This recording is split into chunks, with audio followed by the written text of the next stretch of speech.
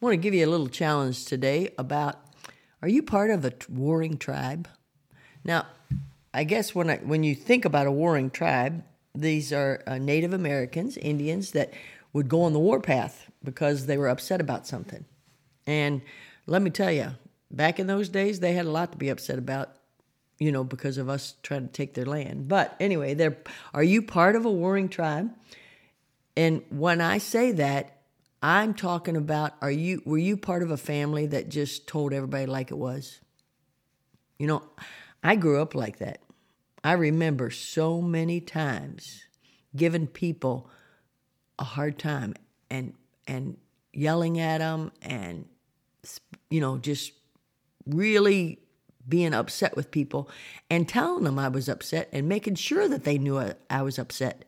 I had no filters. I had no way of dealing with people except to tell them what I thought. And a warring tribe, they freely tell what they want to say. Then another thing about them is they don't have any regrets about what they say because they feel like they're justified in saying those things. But I'm telling you, that was not a productive time in my life. When I was part of that warring tribe, and I'll be honest, my family's not been happy, and I haven't seen a lot of happiness in them, and it's mostly probably because of this unhappiness that they feel by telling it like it is.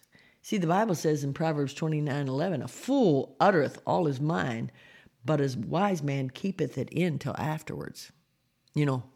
We sound very foolish when we just tell it like it is, or when we just spew out whatever we're thinking. Proverbs 12:23 says, a prudent man concealeth knowledge, but the heart of fools proclaimeth foolishness. So here it says that when you're prudent or you have good judgment, that you conceal, you hold back some of these things that you want to say. I've been very, very convicted about this. And I have tried to really, in the last month, I've really worked at not saying what I want to say. And let me tell you, I think my relationships are better for it. But can I tell you, I feel like I've bitten my tongue so much. I'm sure I don't have much left in that tongue because I've had to just stop. Because when they do stupid things around me, I just want to tell them about it. I don't know. That's just who I am. But can I tell you who I am is not being a good Christian. That's not being a scriptural Christian. That's not going by what the Bible says. The Bible says in Proverbs 14:33, wisdom resteth in the heart of him that hath understanding, but that which is in the midst of fools is made known. Wisdom resteth. You keep it quiet in your heart. You don't have to share it. There's just something about us that wants to say what we think all the time.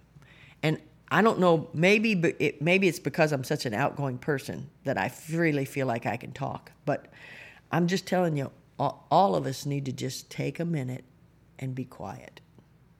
And if you will do that, your relationships will be better. And don't be part of a warring tribe. Don't tell it like it is. Don't give your opinions freely.